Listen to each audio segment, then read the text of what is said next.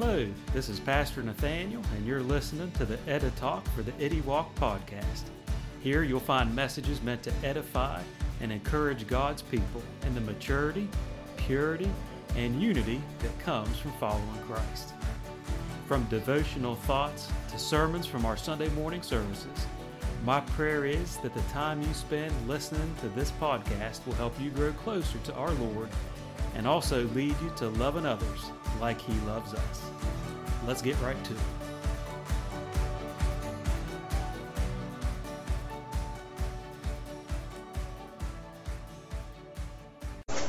Last week we talked about the best kind of sorrow. Godly sorrow.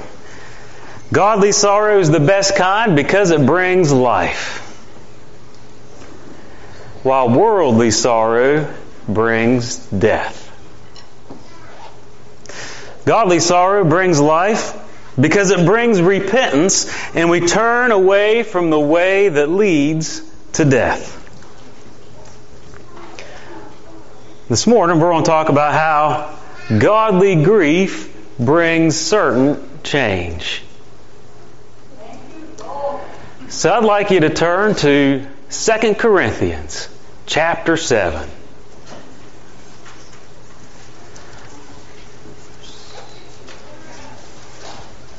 As you turn there, I just want to remind you what Jesus and John the Baptist used to preach. Matthew chapter 4, verse 17. How did Jesus start His ministry? He would preach, "Repent, for the kingdom of heaven is near." Some of you might be thinking, it'd be nice if our message was just that short this morning. But Paul has a lot of good stuff to say in 2 Corinthians chapter 7, verses 1 through 10.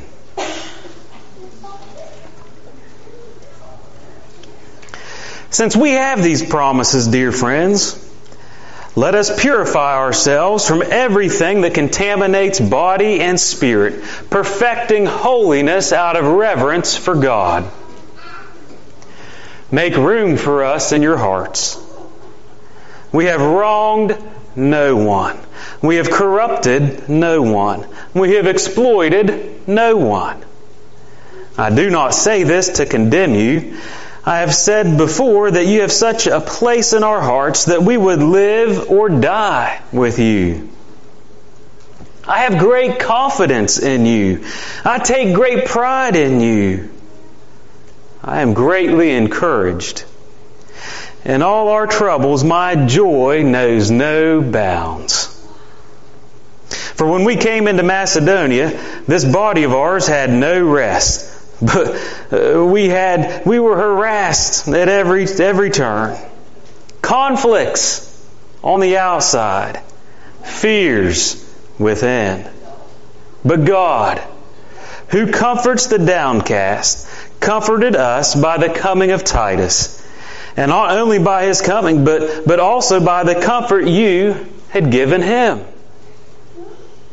He told us about your longing for me, your deep sorrow, your ardent concern for me, so that my joy was greater than ever. Even if I caused you sorrow by my letter, I do not regret it. Though I did regret it, I see that my letter hurt you, but only for a little while. Yet now I am happy. Not because you were made sorry, but because your sorrow led to repentance. For you became sorrowful as God intended, and so were not harmed in any way by us. Godly sorrow brings repentance that leads to salvation and leaves no regret. But worldly sorrow brings death. Lord, I thank you for your word. I thank you for how your word speaks. I thank you for how your word is timeless. I thank you for how your word helps us grow in our relationship with you, individually and corporately. Lord, I thank you for the call to preach. Thank you for the message you laid on my heart for this morning. And I pray that as I preach, only your word would be spoken. And Lord, we would see what you have in there for us. And that your Holy Spirit would lead and guide us with your word. And Lord, so we can live for you. Live the lives that are being transformed so that we're made more like Jesus. Lord, I also thank you for the time we'll have in communion together. Thank you for the blessing of that sacrament. And Lord, I pray you bless the rest of this service. And I pray these things in Jesus' name. Amen. I'm going to start by telling you what I'm going to do tomorrow. We're going fishing. It's getting to be my favorite thing too. So the girls and I have been fishing down at Canadice lately, and tonight, if it rains, we're hoping the night crawlers come out. It's fun hunting for night crawlers. Now, a couple months back, we weren't hunting for night crawlers, we were hunting for snakes, right? Anybody afraid of snakes? No. So we found a snake. He was about that big. In fact, shortly after we found the snake, we found a night crawler that was that big. And if you're listening to the podcast, the snake was only about 6 inches. The night crawler was probably a foot long. So... but you know what we found after we found the snake and the night crawler? Grandpa spider. Anybody afraid of spiders? This sucker was this big. He probably could have ate the snake and the night crawler. You could tell he was old. He moved slow, but he could jump. I guess that's what can make spiders scarier, right? They start to jump. Ugh. I'm not as afraid of spiders as I used to be. You know what that's called, right? Arachnophobia. And I've shared this before, but metathesiophobia, you know what that is, right? Of course. It's the fear of change. You know, you might hear people say that the number one fear, even more fearful than public speaking, is death. No, I got that backwards.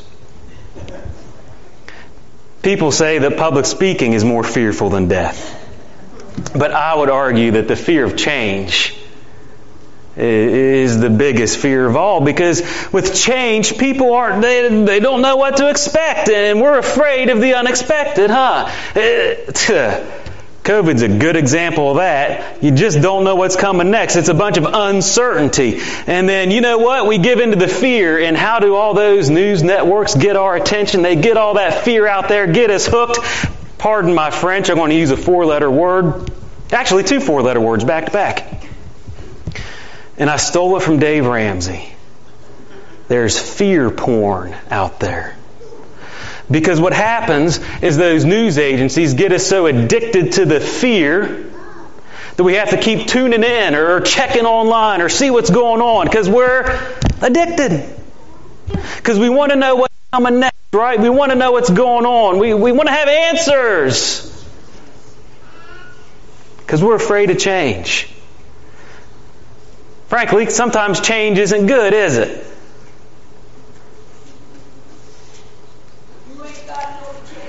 But the change He wants to do in us is good. It's certain change. Certain we know that He has only our best in mind. And that's what repentance is all about, isn't it? Repentance, that word in the Greek literally means to turn from. and we think about that first turn, we realize we need a Savior. This sin in our lives, it's killing us, and we need forgiveness. We need a Savior. We need to be made right with God. And we look to Jesus for that. So what do? We repent. We confess our sin and we turn from it. That's the first turn. But this is not a NASCAR race. It's not just a one turn the whole time. Unless you're a NASCAR fan, you know there's road courses. There's lots of turns. And in the journey of life, there's lots of turns, isn't there? In our Christian walk, repentance is a good first place to start, but it's also a saving grace as we go along in our relationship with God.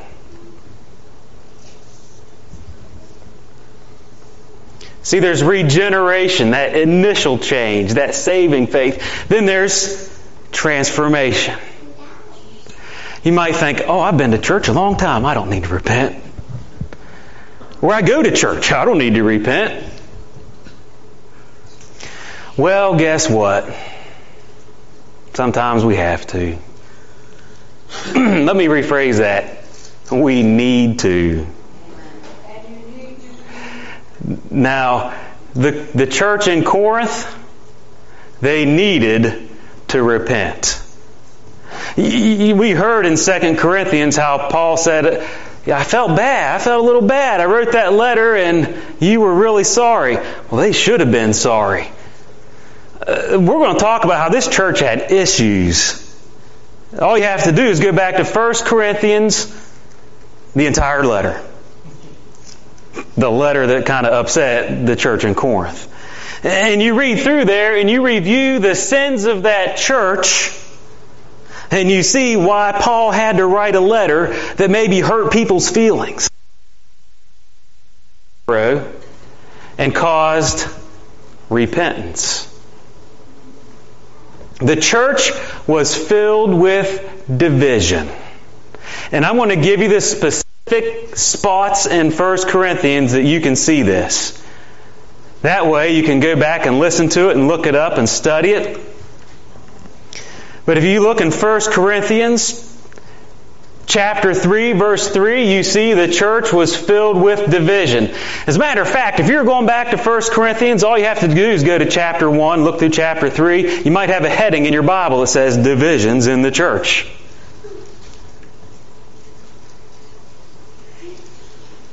I just thought of something cute that I saw a couple weeks ago.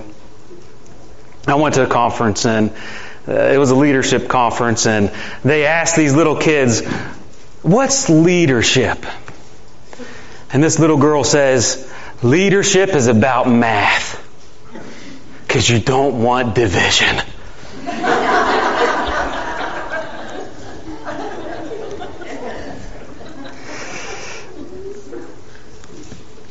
The church was filled with division.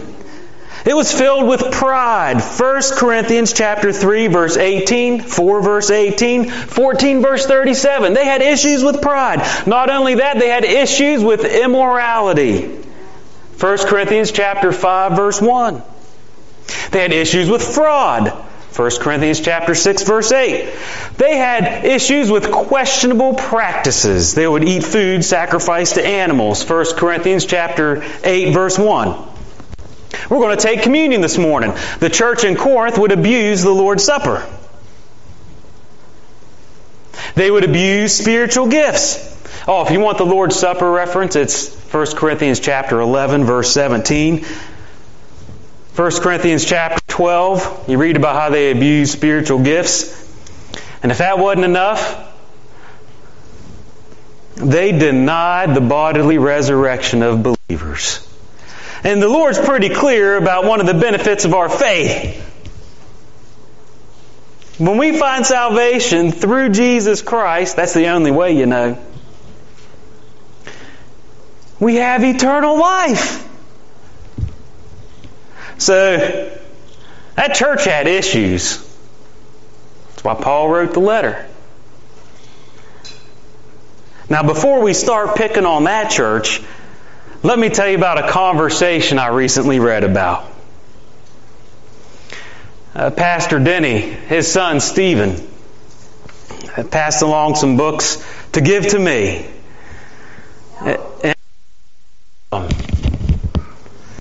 Am I cutting in and out? No. It sounds like I am. So, Jim, I'm going to pull up the pulpit mic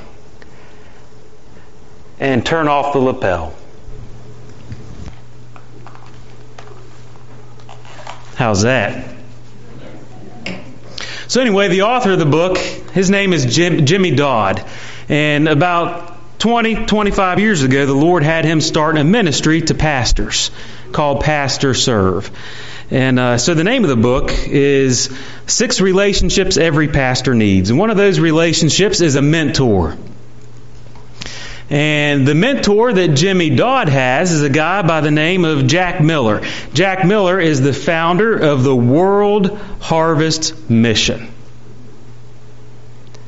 And now when the two of them get together, Jack always starts their time together with a statement and a question.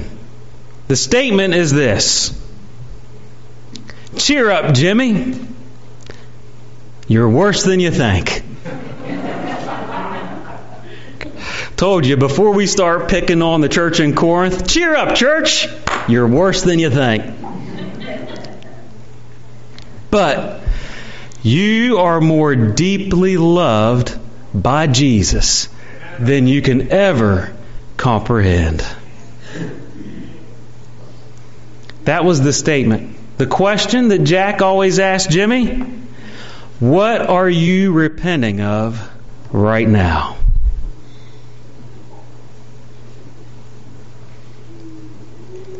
That might be a good question for each of us every day. What do I need to repent of today? Well, that'll help you grow. Initially, we might think, oh, there's nothing I need to repent of. What do they say? I don't drink, chew, date girls that do.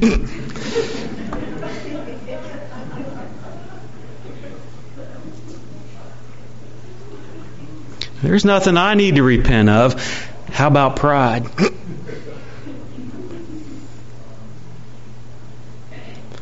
How about complacency?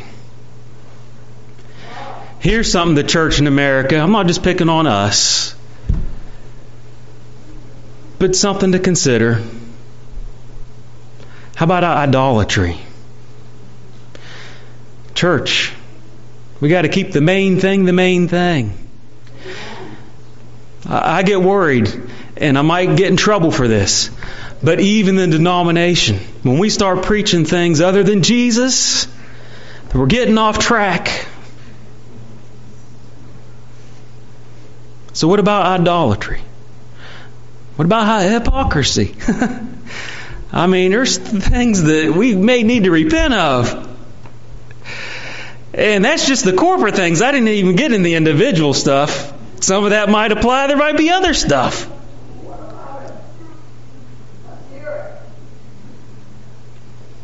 I like how Jesus addressed the situation in Luke chapter 18. And in fact, I love how Jesus did this. He told this parable, and then we meet a tax collector named Zacchaeus. I know, I say Zacchaeus, you say Zacchaeus. Envelope, right? I'm right, it's envelope.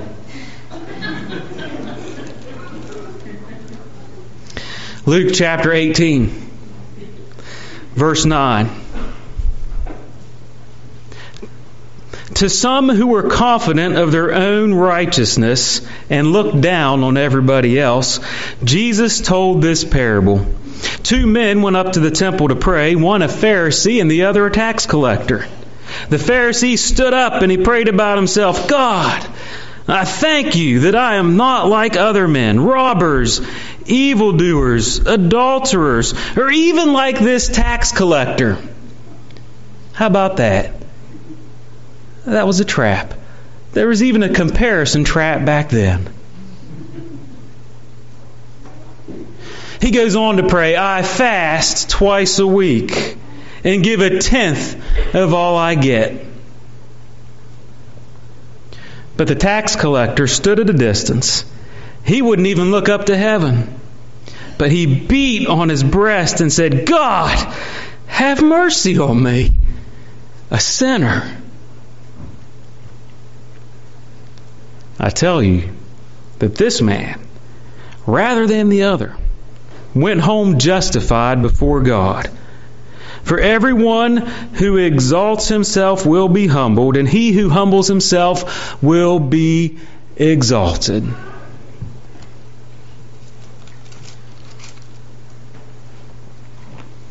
Then we hear about Zacchaeus. Are you happy I said it right?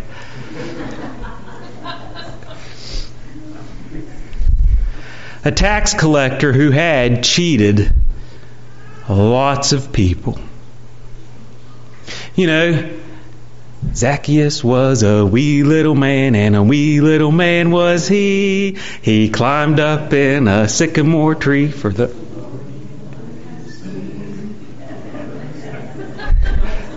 Very good. And what did Jesus do? The Lord looked up that day and saw Zacchaeus, and He said to him, Zacchaeus, you come down, for I'm going to your house today. Now, after they went to Zacchaeus' house, what happened? Repentance. Genuine repentance. Zacchaeus stood up and he said to the Lord, I'm in verse 8 of Luke 19. Zacchaeus stood up and said to the Lord, look, Lord, here and now.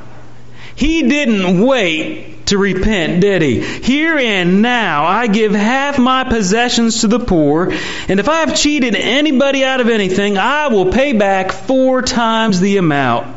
Jesus looked at him and said, today salvation has come to this house, because this man too is a son of Abraham. For the Son of Man came to seek and save the lost. Now, it wasn't because he gave half his possessions to the poor and paid back 4 times what he owed. He did that out of his love for his Savior. It was the difference that Jesus made in his life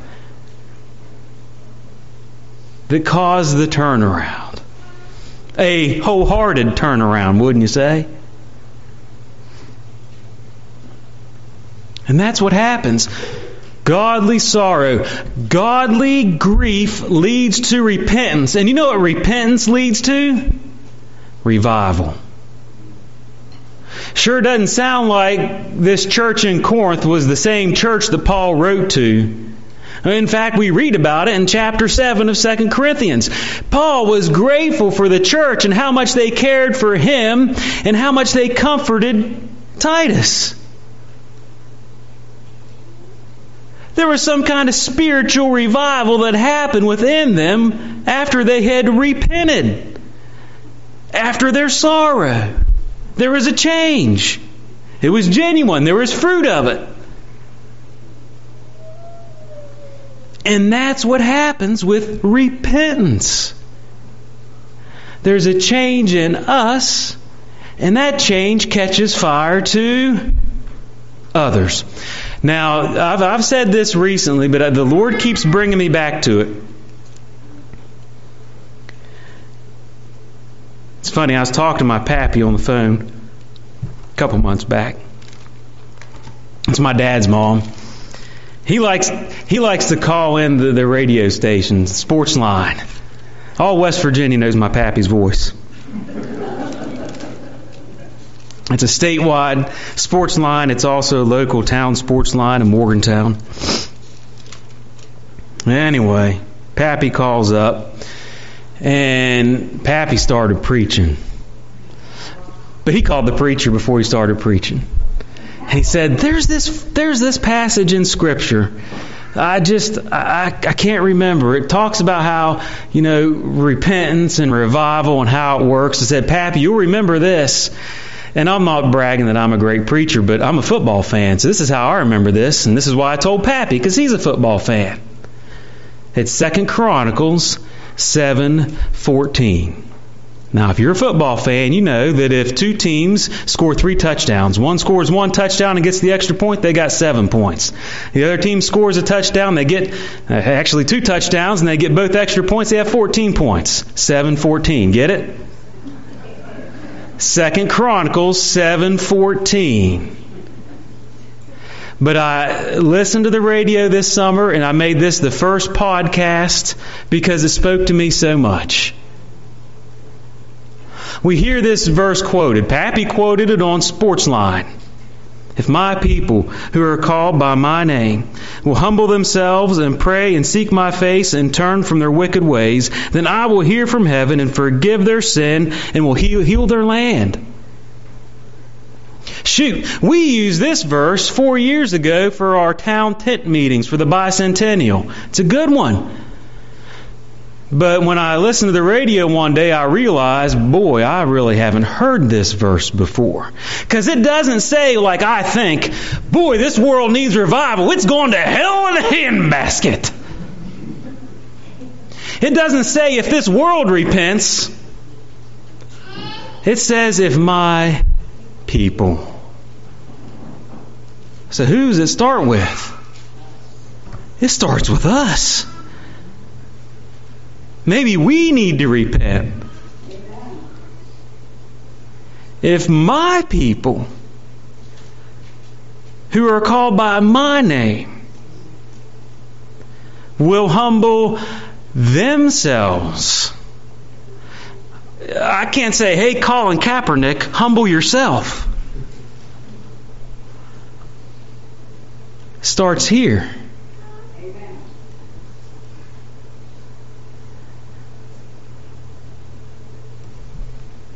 If they will humble themselves and pray and seek my face and turn from their wicked ways, then will I hear from heaven and will forgive their sin and will heal their land.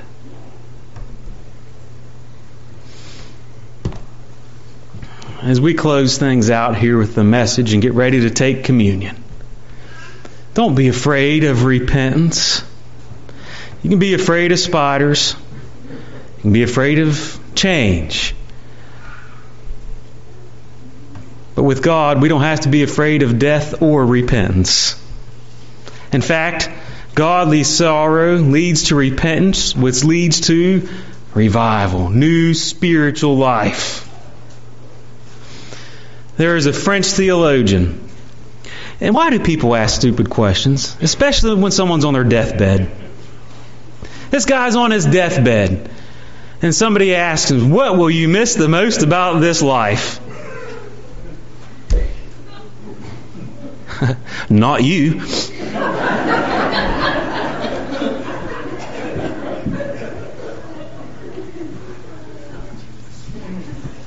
What will you miss the most about this life? In His grace, this French theologian gave a one-word answer. Repentance.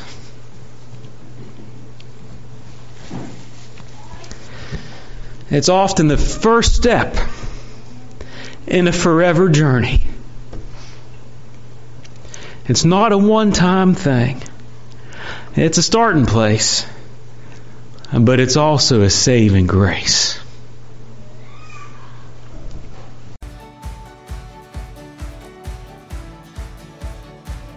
Thank you for taking the time to listen. If this podcast is helpful to you, please rate us on iTunes or like our page, Springwater Church the Nazarene, on Facebook. Have a great day and Lord bless.